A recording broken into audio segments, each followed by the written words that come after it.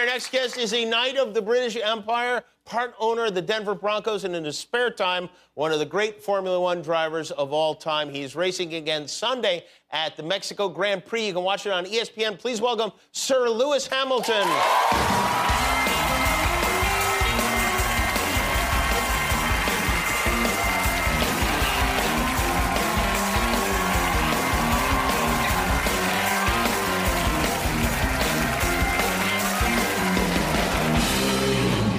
You're a sir now. Last time you were just a Lewis. I am. So good to see you. Congratulations. Thank you so much. Hi, everyone. It's good to see you, too. How does... well.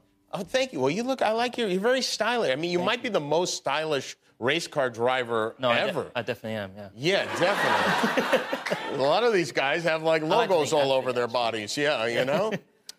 You are, as I mentioned, a knight. How does that work? Did you know King Charles? I know he was the prince when he knighted you. I met him when I was 13. So when I went to McLaren when I was 13 years old, I was signed at 13 years old.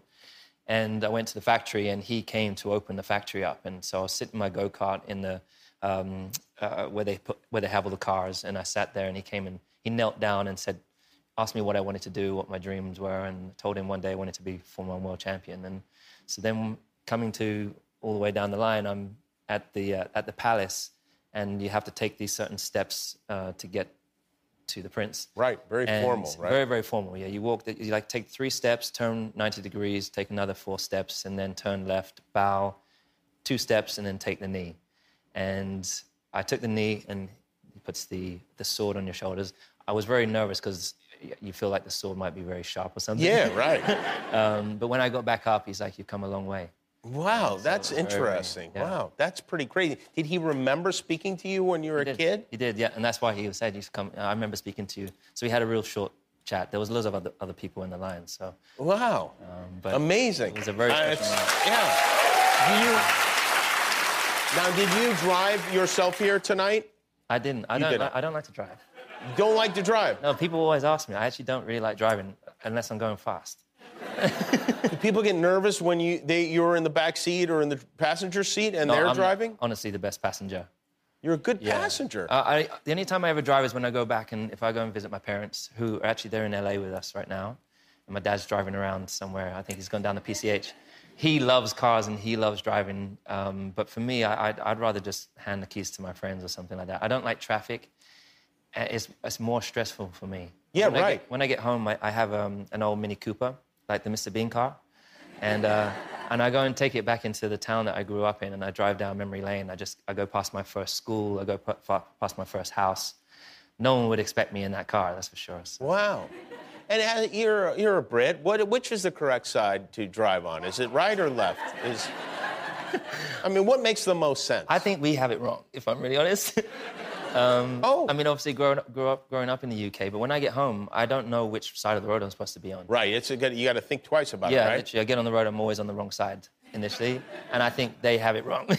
Yeah, but yeah, in a way, though, you're a knight, you have it right, no matter which side of the deal you're on. One thing with my dad, when I called my dad after I got the call that I would be receiving this knighthood, and we were just reminiscing, just thinking how amazing. We were both so blown away. And he says, "Do I have to call you sir now?" I was like, "Yes." Obviously, I don't make him call me sir, but my niece and nephew, they call me sir, uncle. They do, sure, yeah. Oh, yeah. If I was your niece or nephew, I'd be calling you uncle, sir, every every chance I got. Now, you're a part owner of the Denver Broncos. Do you regret that now, now that you've been to see the team play this season? No, get out of here. Honestly, it's such an honor. It's such an amazing opportunity. I remember when I was, I was probably like 9 years old, and I used to play Madden on the Super Nintendo. Oh, the first wow. Super Nintendo. When I used to live on an American Air Base for a short period of time in the UK. So that's the first time I became aware of it. And then I've been to many Super Bowls. I've been to the first game in the UK.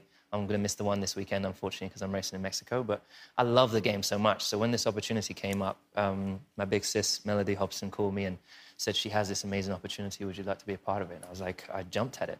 You did? You know what? There's a real lack of black ownership and, you know, black equity. I really am pushing for diversity constantly. So Yeah. there's a lot of work to do, and I'm really proud of it.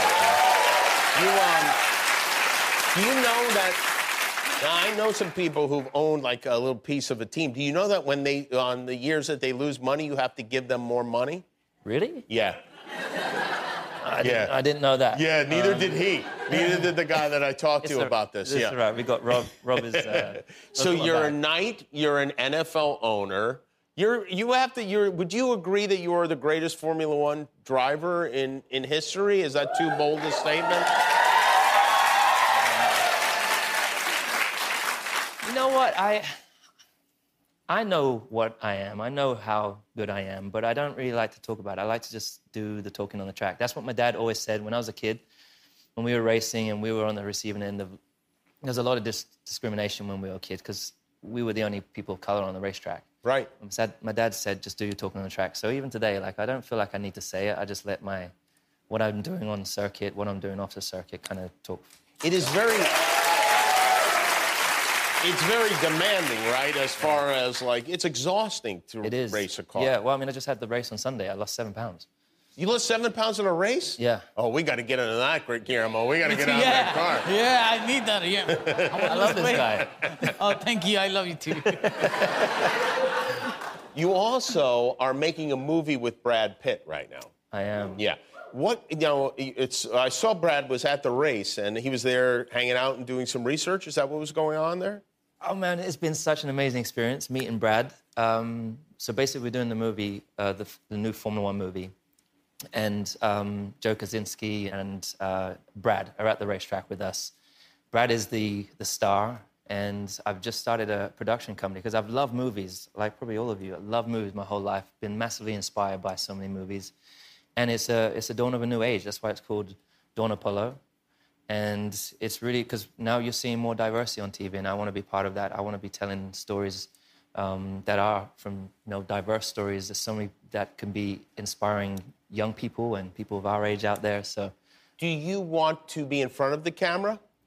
I wanted to try at one stage. I had this amazing opportunity to be. I begged Tom Cruise to put me in Maverick. I heard about this. And what did he say? He said yes. I was like, I'll be anything. I could be the janitor. I could do anything in the background. I'm happy to do it. Well, you weren't in the movie, right? Well, no, he did give me a role as one of the pilots, and I was fighting for the championship at the time, and I couldn't take the time off. And it's on the top of my list of things I regret not doing.